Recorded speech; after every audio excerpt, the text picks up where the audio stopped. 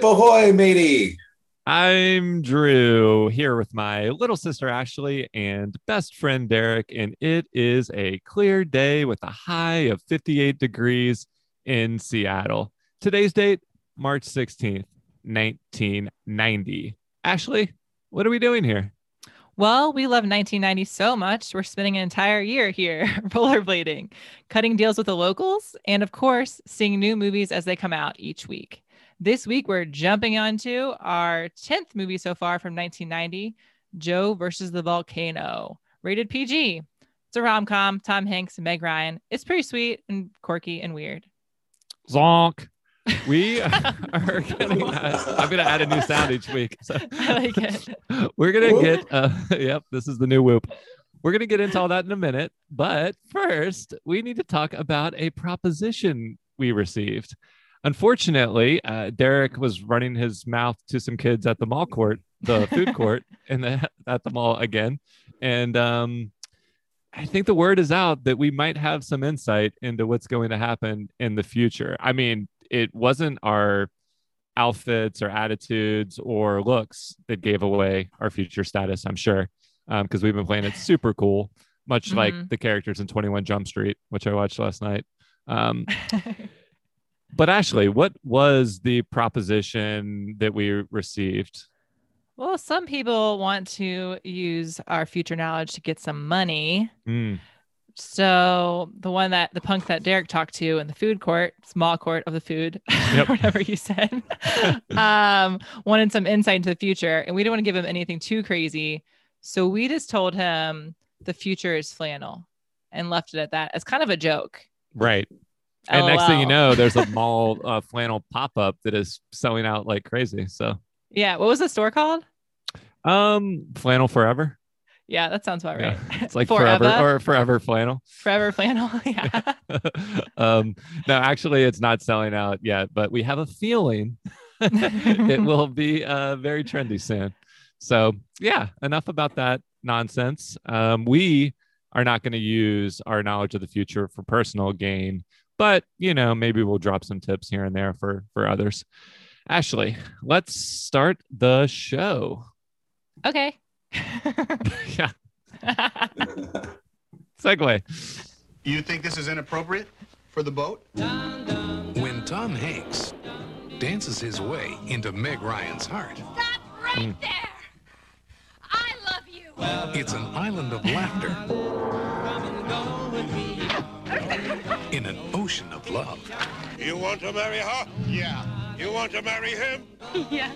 You're married. Joe versus the Volcano. Spoiler alert. PG. Starts Friday, March 9th at a theater near you. Okay. So yeah, that's the plot. No, they really honed in that trailer on the thing that people care about the most. The lead actors, Meg Ryan and Tom Hanks. This movie would be their first of three very memorable performances together throughout the 90s. So this movie came out obviously in 1990. Sleepless in Seattle comes out 3 years later, and then You've Got Mail, which beautifully captures that innocent internet age where we were on dial-up. And between this and Eurotrip, I would say that's like the definitive early email movies. I mean, between You've Got Mail and Eurotrip. So this was cool. We got to see where it all started between two of the most charismatic couples of the 90s. Ashley, what was your history with this movie or with Meg and Tom? Well, no history with this movie at all. So there's that. Okay. But Sure. I did watch You've Got Mail a lot when I was younger, and Sleepless in Seattle like once or twice. And I really like them as like a rom-com couple. So we should say, as residents of Seattle, yeah. there's a nice tie in there. Just occurred to me. Whoops. Yeah. So, and occasionally we've had sleepless nights. For me, I'm pretty sure I got this movie, Joe versus the Volcano, on VHS when I was ravaging. Is that the right word? For looking through thrift shops during my Denver. Scavenging. Yeah. Yeah.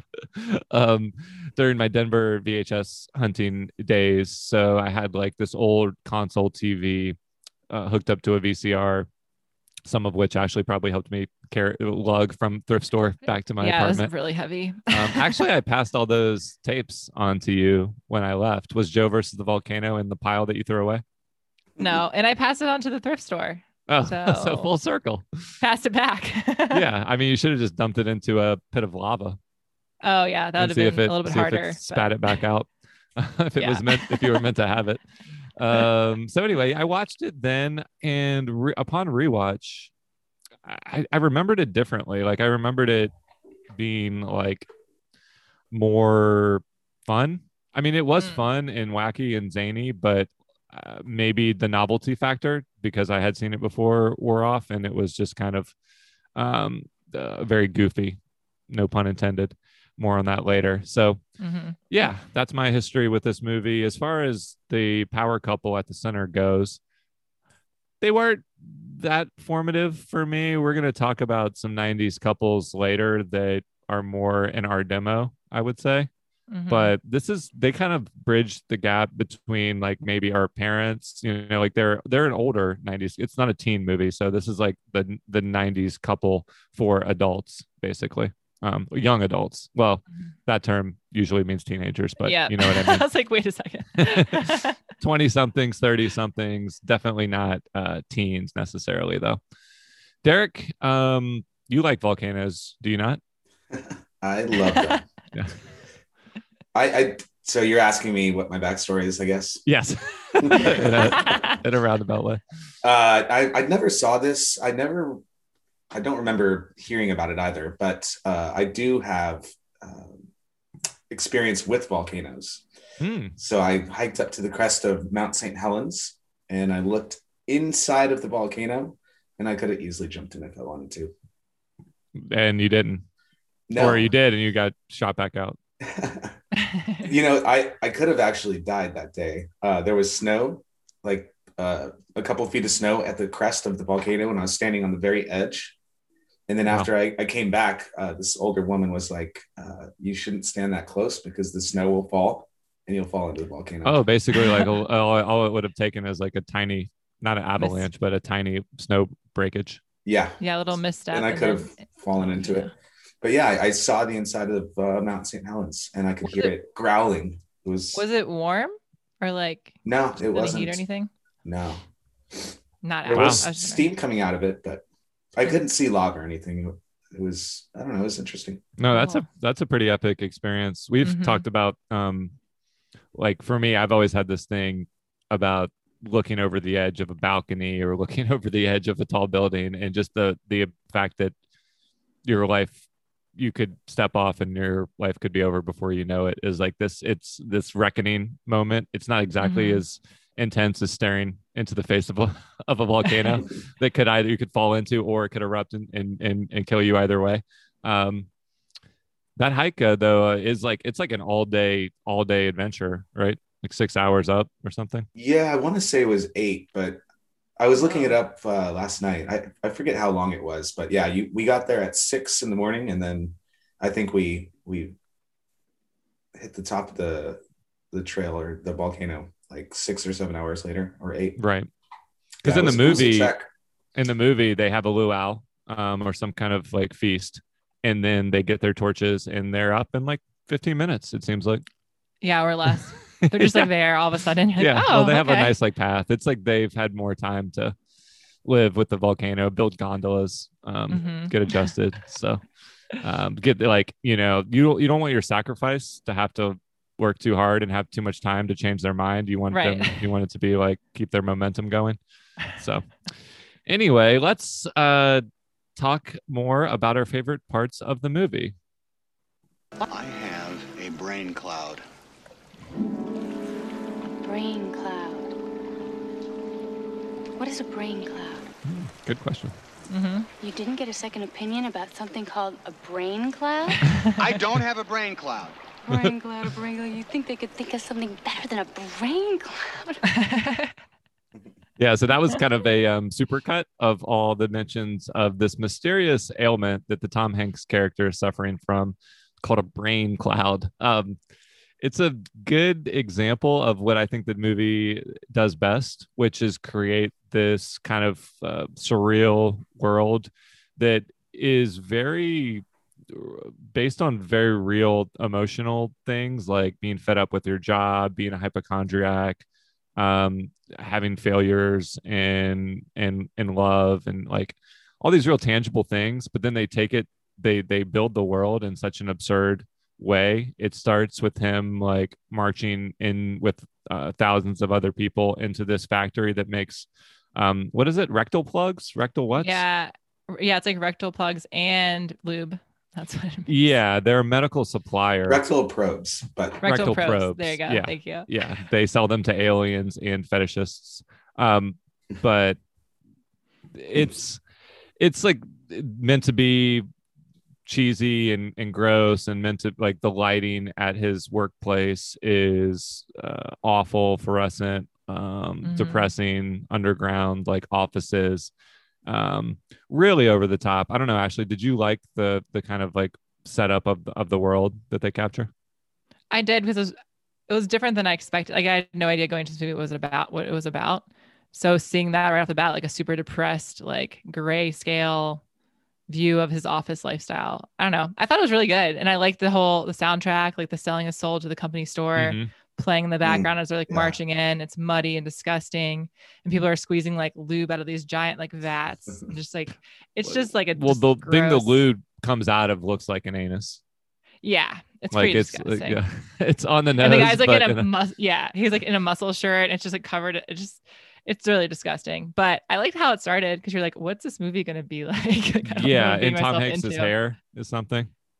Oh, his hair is amazing. His hair is something. Yeah, he's wearing like a bowler cap, and then he has like long, stringy hair coming out of it. Yeah, which is crucial to his ability to get a makeover halfway through the movie. So, much to my dismay, Jamie kept comparing this to David Lynch movies, like in the surreal tone, some of the cinematography, but actually the beginning lead up and factory setting is very Eraserhead. Like it's not shot in the same like serious and sinister way, but it does capture kind of the more comedic surrealism that Lynch does a good job of capturing. So yeah, but the main thing at the heart of this movie obviously is the couple. And one interesting aspect of the Tom Hanks Meg Ryan relationship is it exists in 3 parts, because she plays 3 different characters. Ashley, can you describe her 3 performances, her 3 characters? Sure. So there's Dee Dee, which is basically kind of like the office assistant where he works. Pretty quiet, keeps to herself, but Tom Hanks has a little bit of a crush on her. So when he realizes he has this brain cloud or whatever, he takes her to dinner, and then they're about to maybe hook up, and then he drops like, I have a brain cloud. She's like, I'm out. I don't want to deal with this. And she kind of like timidly like runs away. What would your reaction be to that? I'd probably on a first date. Yeah, I'd do the same thing. But but they have history. Yeah, true. So if it was a first date completely and I didn't know them at all, it'd be different than if I like knew them and worked with them for years. It's probably a good thing to put in your Tinder bio. Brain cloud? Or your Bumble bio. Yeah. Yeah. So that's Dee Dee. So that's the first person. So they go on the date, doesn't work out. He's already left his job, so they don't hang out again. And then there's Angelica, who is the half sister to Patricia, which is Meg Ryan's other character. But Angelica's a bit, I don't even know how to Flibberty Gibbet. She's a she's a Flibberty Gibbet is what she refers to herself as. Not much. But she's a little scattered all over the place. She's helping out her father, who propositions Tom Hanks or Joe with this whole jumping the volcano idea. Yeah. She's a redhead. The first one is a brunette. They're all using like really extreme voices. Like I guess Dee Dee is kind of mousy, and then Angelica is very like cool in LA and like on like sedatives or something. She's on something. And then Patricia's the blonde, and she's normal. Patricia's basically Meg Ryan. Yeah. And beautiful. Jeez. Yeah. And a babe. Mm-hmm. Sometimes we do a little a round of choose your character. Our version of like the Joe versus the Volcano video game, where you have the characters in the movie as playable figures for the game. So I thought for this one, we would each pick which Meg Ryan character we were. Patricia. Okay, good luck, guys. Okay. Yeah.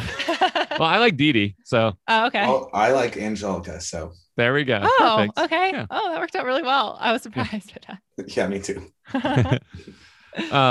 Well, yeah, so they go on this adventure, like basically what's crazy. So what we forgot to set up, Tom Hanks goes to the doctor, gets this diagnosis of brain cloud, and then conveniently the next day someone shows, or not, not coincidentally, someone shows up at his door and has a proposition for him, which is, if you will take this lavish trip to it's not a Hawaiian island, it's an island in the Pacific, and then you get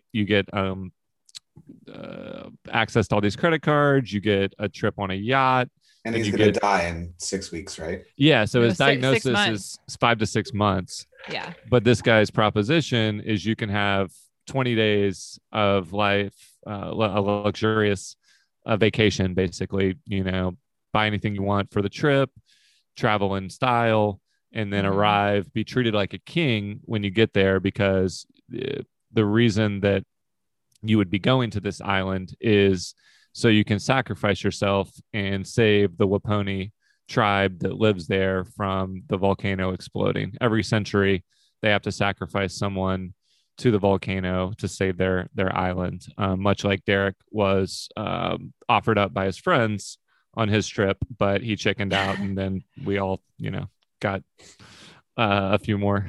Imminent doom is upon us. So he is like, okay, sure. Yeah, it was really easy. He's like, let me think about it. Okay, I'm in. Yeah. So he also grew as a character in the very beginning too. Like his life was just so bland and bleak, and then he decided to kind of spice it up a little bit. So, well that's why it was an easy that, decision. Yeah. And it kind of reminded him, because before that he was a firefighter and he was like saving lives. So to go from that to working for an ad agency at a rectal factory, yep. He's probably like, okay, I'll take something exciting. Well, the movie, for all its silliness and tone, packs a lot of emotional weight. Like, it's about very heavy depression, issues of depression and meaning, your life being meaningless, working for a soulless corporation. Like, his boss completely degrades him, won't let him have a lamp at his office, like, won't, like, give him any opportunity for growth. And so when he gets this diagnosis, ironically, it's this, deadly disease, gives him new reason to live. It's not transferable briefly. And there are no symptoms. Yeah. I mean, the reason that it's actually nothing in this movie needs to be believable because of the absurd tone, but his reaction actually is believable, is grounded in emotional character development, because he has no reason to continue his life the way it is. Like, it's basically he's just living a completely meaningless life in his mind. So this diagnosis, and then, does he quit his job? Does he quit his job before he gets offered the proposition, or after? After. Okay, because I mean. Well, I think no. I think it's right when he finds out he has the brain cloud. Yeah. Goes to lunch break. So then he comes back and quits his job, and then he gets proposition the next day. Yeah, he goes home, and then that weird guy comes to his door. Yeah. Yeah. So he didn't quit his job for the volcano mission. He quit his job because he got the diagnosis, and he like goes back to work and is like, "Fuck you." Like, it's kind of like the Jerry Maguire scene. Fuck you. Fuck you. You're cool. Yeah. And so he gets, like, immediately we get to see like the fun, charismatic Tom Hanks come out, because he's liberated from his dead end job. So he's liberated. He has that date with Meg Ryan that doesn't end perfectly well. And then the next day he's kind of like, oh shit, what am I going to do with my life now? I quit my job. I've got 5 months to live. And no money. Yeah. And this dude with a cane shows up and offers him, 3 different credit cards and Whatever he wants. Yeah. yeah, basically a perfect excuse to take a vacation. So would you have, I mean, all that said, Ashley, like, would that have been your response to the situation, or would you have got a second opinion? I would have gotten a second opinion. Yeah. I mean, that is what what your but character points out helpfully later in the movie. Yeah, but I think the whole point, I mean, he's at like his wit's end essentially. Like he hates his job, like he hates his life. So if like someone's like, "Hey, you have this much time to live," and then even before you get the adventure, you're like, "Well, if I only have this much time to live, why would I spend it here?" Yeah. So at that point, he's probably just like, "Why not? Whatever. I'll believe this whole brain cloud scenario." But yeah, I would get like a million opinions before. Well, with that said, let's hear the proposition straight from the horse's mouth, so to speak, and see if that changes your mind. Okay. A total red carpet situation. You're a national hero. You're Charles Lindbergh. It's wine, women, and song in the sweetest little paradise you ever saw. Yeah, Then women. Can't wait. you And wine. jump into the volcano. Live like a king, die like a man. That's what I say. What do you say? What do you say? What do you say, Derek? Okay. Sure. Yeah. Okay. How soon can we start? No, I think I mean, I already made my case like for how the movie sets it up to make sense, but frankly, it's the trade-off. I mean, the only real trade-off in the context of the movie is, would you take 5 months of mundanity? I mean, you could have like freedom to do what you could with the means that you currently have, or you could have unlimited means for 20 days. Yeah, and I'd rather have unlimited means for sure. Wait, so you would take the volcano mission? I would take the volcano mission, but I'd get multiple opinions before taking the volcano mission. Yeah. I mean, but if you got a second opinion from a reputable doctor, because we find out by the end that it was a setup. Yeah. The doctor was working for the rich business person who is also Meg Ryan's dad. Yep. Yeah. So we find out that it was obviously a trick. So if you had gotten a second opinion, you would have found out that there's no such thing as a brain cloud, or is there? Is it a metaphor for depression? What he was feeling? Yeah. But made sense, like you said earlier. Yeah. Well, like, so then what would you have done, Ashley? If the second opinion was like, "Hey, you don't have a brain cloud." Yeah, but you also don't have a job, and if you did, well, I wouldn't have quit my job. You would have kept working at the rectal factory. Well, okay, I wouldn't have immediately quit my job because I would want to get another opinion, and then that opinion's like no. Then I think it would just maybe reevaluate what I was currently doing, but I wouldn't quit my job without having another job lined up. You're so practical. That wouldn't make a great movie. Yeah, exactly. Really, yeah, I'm not trying to make this a movie, so it doesn't seem like the proposition for you. You wouldn't have been a good Ashley candidate. finds another job, like not an exciting movie. A montage of circling jobs in a newspaper or something. Yeah, montage on the phone interviews. So we've probably talked enough about those plot mechanics, but like, what about just the general style of like the adventure that he goes on? So it starts with his like Pretty Woman style makeover in New York, foreshadowing for next week, and then there's the boat trip part with a great hammerhead fishing scene. Oh, it's amazing! Yeah.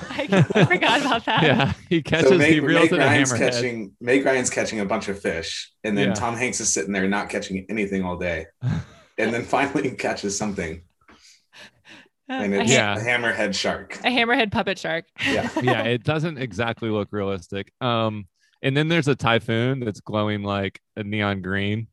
And the ship capsizes. And luckily he bought 4 of the fanciest steamer trunks that you can get at the ritzy department stores. And they use those as a makeshift raft. He has this whole pre-castaway kind of sequence where he gets all burnt up because he's feeding the only remaining water to Meg Ryan's character, keeping her alive. She comes out of her like coma perfectly glowing, like great, beautiful, and he is like chapped and run ragged. He could have at least gone under the umbrella with her a little bit while she's sleeping. But very sweet. And then when they get to part 3, they arrive at the island, and they do some kind of like facial rejuvenation treatment on him, where they put this like suction cup on his face. What is Octopus? It's an octopus. Oh, right. It's a suction cup, though. You're right. You're right. A An early bunch of little form suction cups. of the suction cup. And then they have the feast, and basically I mean, like, even though we've alluded to it, Ashley, like, describe the climax of the movie. I mean, they have this humongous feast, and then, well, I mean, I guess it's kind of, it doesn't Well, like, build. no, how does it end between him and Meg Ryan? Okay, so they march up to the volcano, and she's like, "I'm going with you," to whatever, and he's like, "Fine, you can come, I guess." So she follows him up. Romeo and Juliet, so. Yeah, and then he's about to like make the plunge or the leap into the volcano, and she's like, "But I love you, I don't want you to go." And he's like, "All right, I love you too." And then They get married. and then they get married, and then they jump into the volcano together, And then and they get propelled out of I don't even know. No, then They the get- volcano goes off. It's The perfect volcano- timing. Yeah, so the volcano goes off as they jump in and spews them out into the ocean. And then the luggage pops up, and they're safe on the luggage, and then they're under the giant moonlight, and then that's how the movie ends. But what happened to all the Waponis? I think they died. Yep, they did. The treatment of it would be remiss if I didn't say the treatment of the native people in the movie, not ideal. Nope. Basically the treatment of any character that's not, one of the two leads is like, it's meant to be unflattering, but I don't, in the case of the island people, it's meant to just be dismissed. I mean, they're just there. I mean, they're made fun of. They're a punchline. Yeah, I thought they were going to survive. I thought the whole point was him to go into the volcano, and then like, wasn't his mission so that he could mine for some type of mineral or something? Like, didn't the father want? The father was his part of the deal was if he gave them a human sacrifice, they would give him some kind of rich mineral to make But then they all die. And the whole island so they sinks. died because of their stupid last minute marriage that took 5 minutes too long. The volcano went off like in the couple seconds before they could reach the bottom, assuming that the sacrifice would have even worked. Oh, that's what I was wondering, because I assumed the sacrifice worked, but it sunk the whole island. So I was like, wait, I don't understand. I thought it was just like, you're too good for this, we'll push you out of the volcano, you're fine, like, we don't want you to die. That's one reading. Yeah. I didn't know. But they did, yeah. But anyway, it definitely goes off because the whole island sinks. They are saved by the luggage, of course. Again. But like, then they're sailing into like a giant vista of the moon, kind of like the Truman Show. I want to say when he, well, no spoilers for the Truman Show, but what happens to them after the credits roll? I mean. Oh, I was gonna say, or Bruce Almighty, where he pulls the moon in. Both Jim Carrey movies. But there we go. Yeah, I just didn't. The whole movie, I wasn't sure if it was a dream or not. Yeah, I mean that's a valid reading. They could have literalized the fact that it was a fantasy that he was like experiencing while he fell asleep at his desk. Or I was telling Jamie this. I watched a YouTube clip, and the way it was edited, it made it seem like they were implying that when he gets dehydrated on the raft, he dies, and then everything after that is kind of like the fantasy. But that doesn't explain the hammerhead. So, well, it doesn't the hammerhead or the proposition for the guy coming into his apartment, and that was kind of weird too. I think everything is plot wise is pretty like meant to be taken pretty literally until the end, because the end is like, if you read the Wikipedia plot synopsis from the future, then it says they live happily ever after, but I think that's kind of like an ironic. I mean, they might live happily ever after for 3 more days, and then until they die. Yeah. Because they make it clear in the movie that there's no islands nearby. They could get rescued. I forget what happens at Castaway, but he makes it. I've never seen it. Thanks. I mean, I forget like how he gets. I think he gets rescued by a boat. I'm pretty sure this is a prequel to Castaway. Oh, okay. Definitely good training. Yeah. If nothing else, no volleyballs were used, unfortunately, in the making of this. Lastly, I kind of want to just tone, Ashley, humor wise, their love story. I mean, did it work overall for you? So I went into this movie really wanting to like it because I like Tom Hanks and I like Meg Ryan a lot. Yeah. I like their characters. They were good. But in the end, like them getting together, and I just like didn't care about it that much. I wasn't very invested, which is kind of a bummer. I kind of feel the same. I mean, yeah, I remembered liking it more maybe because I like watched it on VHS and maybe was stoned. Probably. But like I just didn't I found it like the tone of it a little too silly for my taste, even though I loved aspects of like the big existential questions it was asking. I thought that was really clever, but just not quite the right tone for me. And their love story was fine. Like she was a early example of the manic pixie dream girl type. I mean, she's 3 different manic pixie dream girls that serve purposes for him at various stages in his final journey. So like that's fine. I don't think it's like, it's not like a negative portrayal of her character. It's just more like she's completely at the service of his growth. Yeah. Well, and I really liked the art direction. I thought like some of the pieces was filmed really cool. Like the opening was good. The moon with the luggage. Like I liked certain parts of it a lot. But for her to all of a sudden, like they spent like 3 days and then he's about to sacrifice himself. She's like, I love you. I'm like, you were sleeping for the majority of their like partnership. Exactly. Yeah. So like, I felt like that was super forced, which I mean, that's kind of how the movie plays out. Like that's supposed to happen, but I was like, oh, you already love him. You're going to die with him. That's cute. Yeah. Like, I don't know.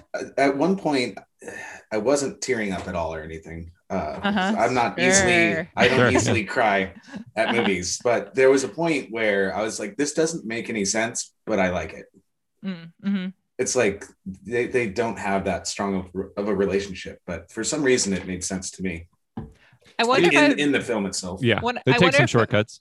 And I wonder if I'd be rooting for them more if they just developed like a really good friendship, and then like maybe she was introduced like halfway through the movie instead of like the last third. You had more time with them together or something. I don't know. Well, luckily we have 8 more years of them together at a minimum. That's true. So I mean, they had enough going on, whether it was like the characters themselves or the actors playing the characters, that you know people obviously saw something there between them, and or you know not just that, like they clearly liked working with each other, and so wanted to keep making movies together. So I mean they would become like the power couple, like I said, the adult power couple of the 90s. So this is where it all began. Anything else to add, Ashley, before we take a little break? Nah. Derek? Yeah. So no.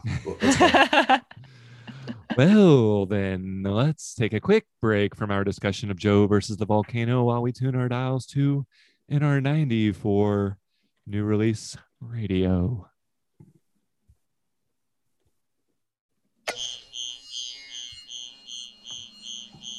This is where we give you a taste of what was happening this week back in 1990, starting with a hit tune. Sometimes it takes some time out on your own now to find your way back. Love will lead you back. Hey. The song you just heard was The Love Will Lead You Back by Taylor Dane, flying up 6 spots to number 4 on the Billboard Top 100 for the week of March 16th, 1990. Ashley, what's happening in news or pop culture this week? Drew. Well, Lithuania declares their independence. So they're no longer part of the Soviet Union. And for those of you who don't know, which is probably most everyone listening, my brother and I are part Lithuanian. So pretty cool. Which part? Part. That's the dumbest. That's the oldest dumb joke in the book. Really dumb. Derek, can you play a clip about it and ignore Andrew's dumb joke? It was a bold move received enthusiastically by nearly all members in the new parliament. as the Lithuanian flag was raised and they sang the national anthem once banned by the communists. Lithuania proclaimed that it had returned to the status it enjoyed up until the Soviet Red Army invaded in 1940. Soviet laws declared the parliament would no longer apply in Lithuania, and the words socialist and Soviet would be dropped from the official title. That's cool. Down to... Yeah, so as Bye, we Hammer and move Sickle. See ya. exactly as we move from the height of the Red Scare in the mid 80s and 1984 and up till now, we see yet another dent in the Soviet armor. So Whoop. So what about completely good transition? What about the box office? speaking of the Speaking Soviets, of, The Hunt yep. for Red October, still number one. Joe versus the Volcano, though, which, as we mentioned, actually came out last week. We just had to see House Party first. Is number two with Nice. 7 million, and then a movie that we ignored, Lord of the Flies, coming in at number 3, an adaptation of the classic book. At 4 is House Party, so it's hanging in there. Nice, It's actually okay. gaining some screen. It had the second highest. Actually, it had the highest per screen average of these top 4 movies. So House Party is definitely a hit. And Joe versus the Volcano, Ashley, would it go on to be a hit or no? Not in comparison to their other movies together. Right. So Yeah, this one was the lowest box office results I of mean, any it of still their made partnerships. over right? 100 million. Yeah, but Sleepless in Seattle made 126 million, or 126 million, and then You Got Mail made 115. So This one's probably the most visually interesting or creative Definitely. out of all of them, which is I like it. Which frankly is probably like not what people wanted from them, it turns out, but Yeah. it is certainly an interesting experiment. So I think that is it for the box office report, and it's time for everyone's favorite segment on New Release Radio, Rank the Blank. You like that one? Willem Dafoe. Ooh. So this is where we pick a topic inspired by the week's movie and rank our personal favorites. This week's topic, 90s movie couples with hella chemistry. So, is hella a 90s word? No, I'd say like stellar or like tubular. Or, Okay. I think Well- hella is like 2000s. Yeah, that might be a little later. Anyway, that's the privilege we have coming from the future. We can drop in future lingo and seed it earlier than it was meant to be seeded. So, Ashley, before we get into our choices and make sure you don't say any of them, can you give us some examples of 90s couples with tubular chemistry? As you Sure. Yeah, tubular. So think of like what? Zonk. Oh, I thought you said redonk. Redonk chemistry. So you have like Cher and Josh, Clueless. You have Austin Powers, Austin and Vanessa. You have some Wedding Singer with Robbie and Julie, Adam Sandler and that's a Drew good one. Barrymore. Yeah, that's a really good one.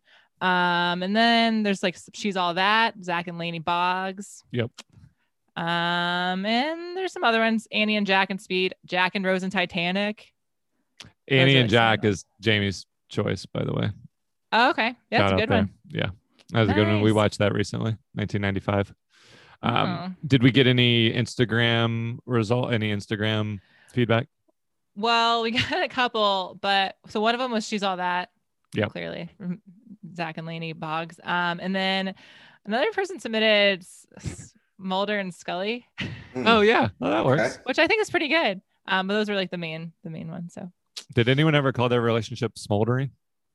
I'm sure they did. Yeah.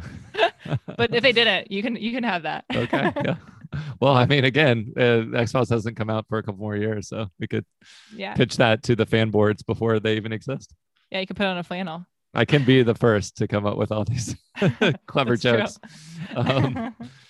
So the reason we're calling it Hella Chemistry instead of just 90s movie couples is because we wanted to separate like the circumstances of the relationship, say like whether, you know, it was a bet you made with your bros on how you could turn a nerd into a prom queen. I mean, not necessarily something we would want to recommend, but that doesn't detract from their hacky sack chemistry. No. So you are not really factoring that in as we rank our choices. We're just factoring in kind of when the couple is together under the right situation, how their chemistry pops off the screen. So, Ashley, without further ado, taking Tom Hanks and Meg Ryan from Joe versus the Volcano. And I guess first question, are we counting the totality of their 90s coupledom or just this movie? I mean, it probably should be the totality, right? It's all in the 90s. Yeah. I mean, the way it's phrased is it's so they do have a pretty strong head start just because it's 3 movies. But yeah. So that's the nomination from the movie. Ashley, what is your nomination? So I'm picking Heath Ledger and Julia Stiles from 10 Things I Hate About You, which Classic. I watched last night, and I was still like, oh, they're really sweet and good together. Yeah. After the whole bet piece. Right. I mean, what relationship in the 90s doesn't start with some kind of bet? Yeah. I mean, yeah. It's true. It's just how things worked. Cool. Well, yeah, I certainly love that relationship. I was not struggling with this, but I wasn't, you know, I was torn in a million different directions, you know, everything from Cruel Intentions to you name it. But then when I remembered this movie, it was such an obvious choice. It's a 1990 movie that we'll be watching late summer of this upcoming year, starring Nick Cage and Laura Dern. Of course, a David Lynch movie, Wild at Heart. Their characters' names are Lulu and Sailor. There was this book series where these characters went on like a series of different adventures together. There's actually, despite the movie being super fucked up, Willem Dafoe playing, you know, nearly assaulting. I've never seen it. Willem Dafoe. Yeah, Willem Dafoe is in it. He playing with like full like grills on his teeth and playing, and he plays like Bobby Valentine or something. He has even a creepy name. The movie is super fucked up, but like their relationship is pure as gold. So there's nothing even like kind of to take away from there's no bets involved is what I'm trying to say. So they get together under the right circumstances, and despite the whole world conspiring against them, they mostly stay together. I want to change mine. It's too late. I just thought of a really good one, and I feel like you would have, but it's okay. You can mention it. True Romance. Yeah, exactly. That's a really good one. Tarantino written movie, and that is a perfect one. But you didn't pick it. So yeah. Derek. Yes. What do you pick? Do you have an entry? I do, yeah. So this is a 90s film as well. 1990. 1990, yeah. Ghost with P. Swayze and Demi Moore. Her husband or boyfriend dies, so I guess she's a tortured artist and also being tortured by his ghost. Well, it's like eternal love, you know, when a relationship isn't meant to end, it finds a way to carry on through pottery and seems kind of creepy. Yeah. It's creepy-ish. It's actually the #1 grossing movie of 1990. So we'll be watching 2 of the movies mentioned here later this year over the summer, actually. Not the #1 ghosting movie. What would that be? Pac-Man? Oh, Jesus. Terrible. Okay. Anyway, let's rank these suckers. Yeah. We usually start with the movie, the couple from the movie we watched. So where do we think Tom Hanks and Meg Ryan fall in this hierarchy? Well, Tom Hanks and Meg Ryan in Sleepless in Seattle ranks really high. And You've Got Mail for that matter. I mean, so You've Got Mail. in the hierarchy of just their movies, this one's probably the lowest. Yeah. But all together, it's tough. I mean, It's not my style of romance. I mean, it's fine. Mhm. Even like looking at clips for this movie and stuff, like she was like had great chemistry with everyone from, you know, Billy Crystal to Tom Hanks to, you know, later a bunch of different people. So like her one of her most famous roles wasn't even with Tom Hanks. So I don't know. Yeah. If It's we're tough because I haven't seen your movie or Derek's movie. Well, you can't hold that against us. I'm not trying to. I'm just saying I think it's top 3. Yeah, definitely top 3. I mean, if we're taking their overall chemistry over, you know, a few films, I mean, this is top 3. This is going to be a tough one. So who would anyone just throw out who they think is is there an obvious first choice? No. Yeah, it's true. No. I think mine is for me. Well, for you, everyone's yeah.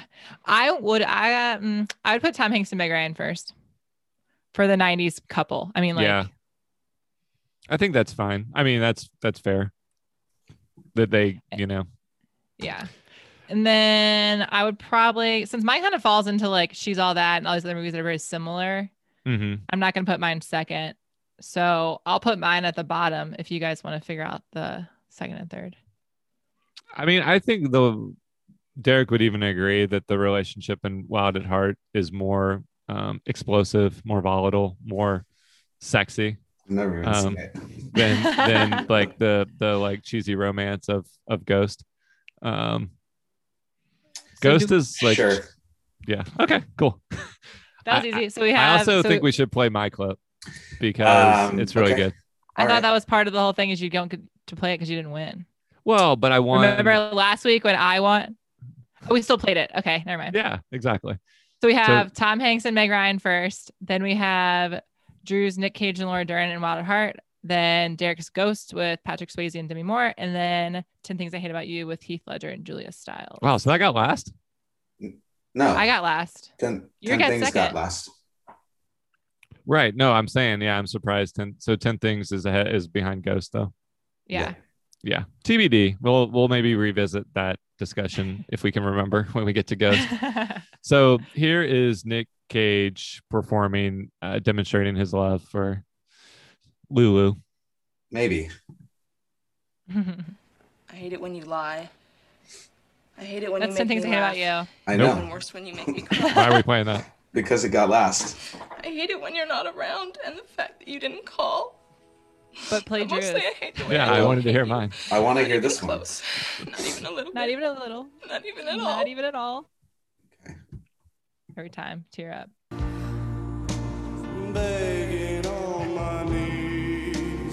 All I ask is please, please love me. Oh, yeah. And the crowd goes wild. Okay. That was a little taste. Yeah.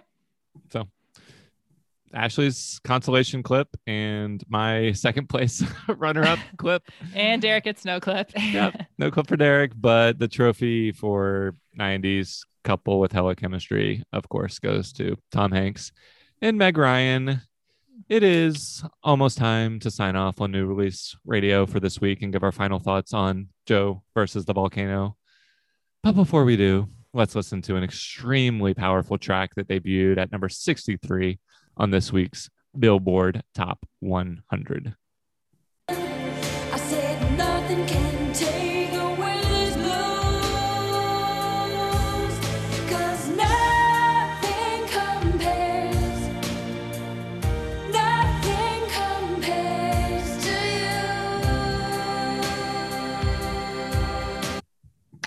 That was Sinead O'Connor with Nothing Compares to You, a song that was originally written by Prince in, you guessed it, 1984. Whoop, whoop. Now, back to our feature presentation.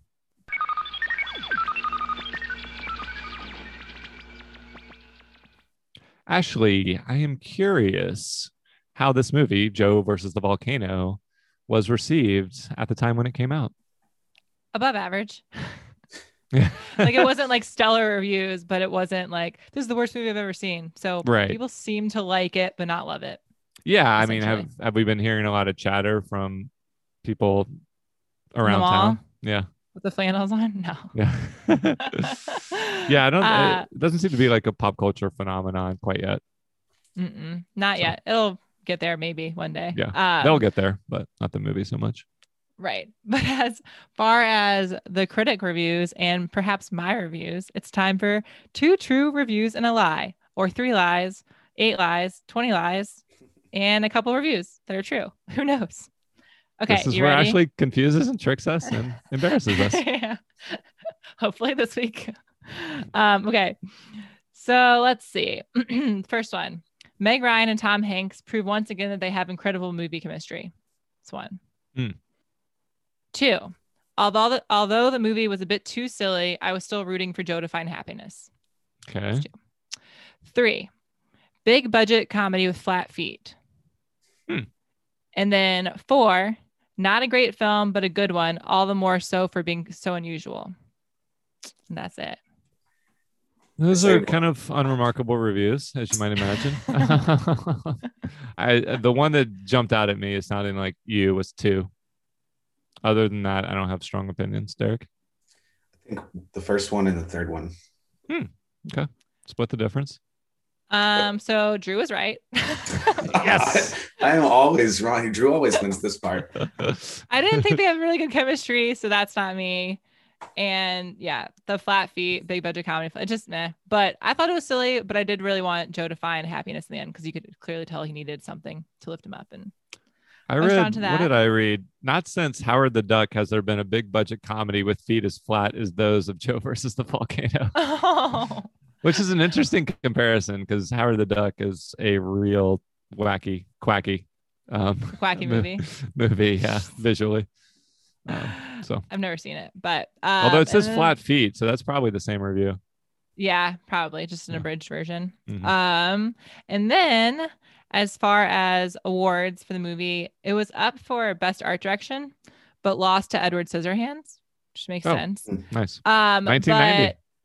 But Bo Welsh. Duh, that's how awards work. LOL. But Bo Welsh was the production designer for both, so he lost, but also won. He beat himself. Yeah. So, pretty good. And then as far as I have an award. Oh, do you? But it's more like it's not okay. So it's more like a nursery rhyme that might sound familiar. So it's nursery rhyme time. Nursery rhyme time. So I'll give it a whirl. See if it sounds familiar and you recognize it. Okay. You seem nervous. I'm a little nervous. I'm sweating. Okay. Tom and Meg sitting on the ocean. THIRSTY. First comes a storm, then comes a volcano, then comes love and a maybe make-believe dream movie fable. Whoa. Very nice. I don't think some people I know would approve of those liberal rhymes you're using, but I love them. Well, yeah. Thank you. So, okay. The beat was on point. Yeah, the last one you just have to say really fast, then you get it. Yeah. And then as far as watching this movie or skipping it, what do you guys think, Derek? Definitely watch it. I loved it. You loved it? Yeah, I loved it. I thought it was really creative and tells a very interesting story about human emotions. And it's not necessarily about the relationship between Tom Hanks and Meg Ryan, although that obviously is a big part. So yeah, overall, I really loved it. Okay. And then Drew? I think with that caveat that you just mentioned, actually, it is like if you don't watch it as a rom-com, if you watch it as a, his more about his emotional journey, it is quite a interesting way to present that arc. Yeah. Very creative. Yeah. Very zonky. It's not necessarily the right tone for me, but I would certainly recommend someone watch it if they have any interest in like the actors in it. If they have any interest in kind of like if they watch the trailer and think it's funny, then there's no reason not to recommend it. So I'm mildly on the side of recommend. Yeah, I'm gonna say recommend it too. It's also not a very long movie. It's like an hour and a half, maybe a little shorter. So It's a quick watch, and entertaining. So I recommend it as well. Okay, unanimous. Yeah, not too bad. Okay, so now we're gonna rate this sucker. So on a scale of 1 to 90, how 90s is Joe versus the Volcano? So that includes music, wardrobe, 90s tropes, actors, etc. Actors, ding, ding, ding. Yeah, oof. Right now, currently we have House Party with 84 out of 90, Hard to Kill, Steven Seagal movie, 73 out of 90, and Tremors, 69 out of 90. Yeah. So our weekly caveat to this category is that we don't expect a lot of every movie we watch to rank super high on the 90s scale because we're in the first year of the 90s. Mm-hmm. So House Party last week was the first movie we watched that felt like, okay, this is about to be like a lot of trends and a style, like, well, the literal styles and just kind of the music, hip hop music. This feels ahead of the curve 90s wise. Mm-hmm. This movie is ahead of the curve in terms of its central couple. Yeah. I mean, they would become a definitive couple from the 90s. So gets super high marks for that. Otherwise, I'd say it's an Amblin Entertainment production, the Spielberg offshoot that's like famous for E.T. and Gremlins and things like that. So I think it has kind of like an 80s sensibility. Mm-hmm. Which isn't surprising. Not to mention like 50s stagey kind of sensibility at some times.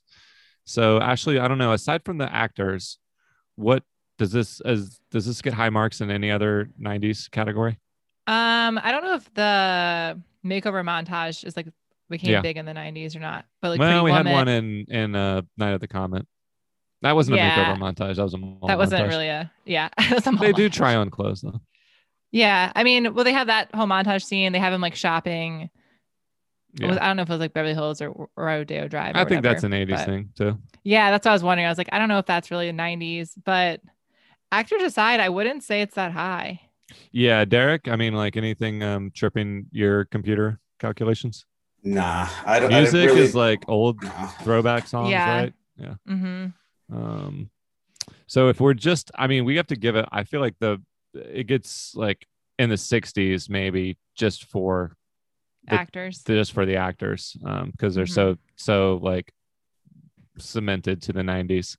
Not that they haven't had careers beyond, but like that was their peak, in my opinion. So yeah, I would say like if Tremors got a 69 out of 90 and Nightbreed got a 65,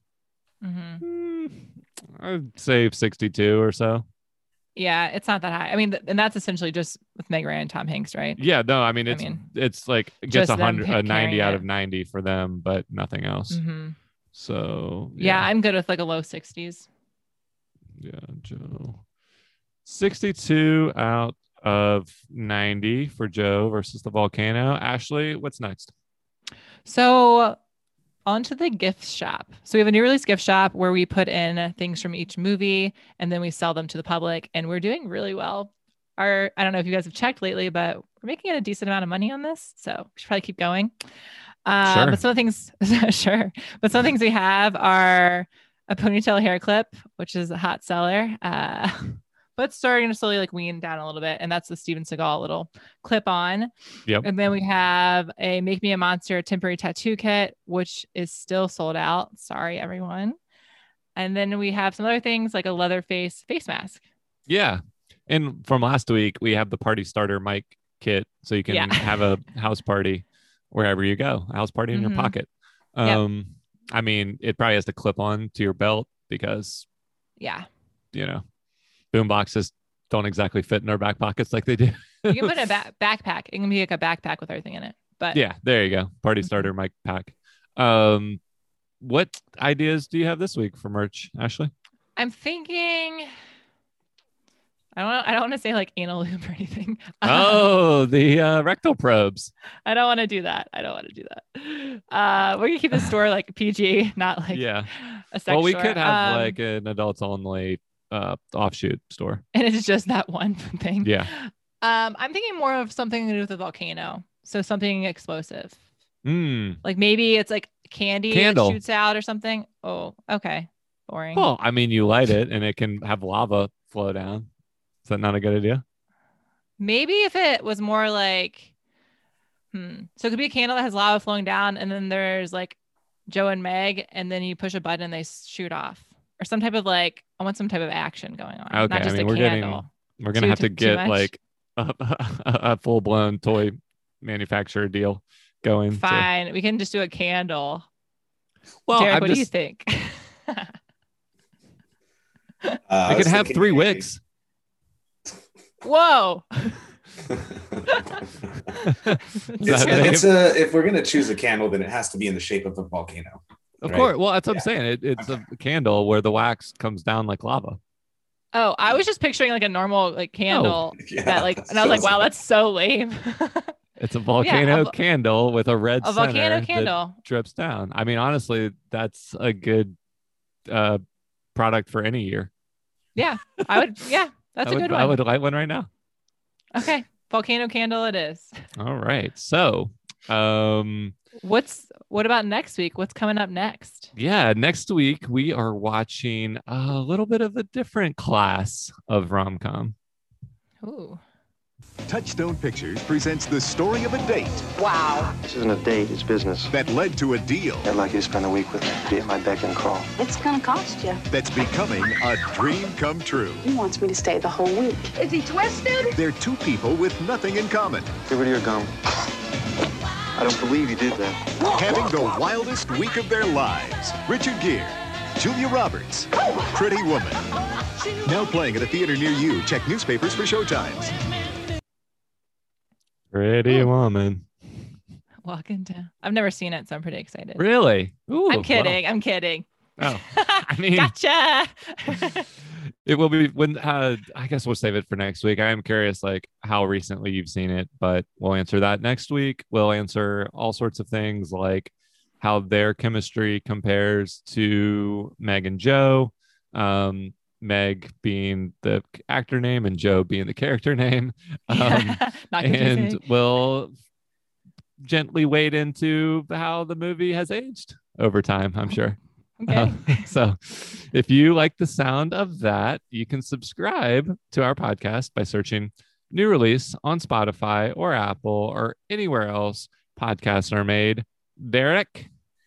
That's a wrap. Wrap it. Bye. Later.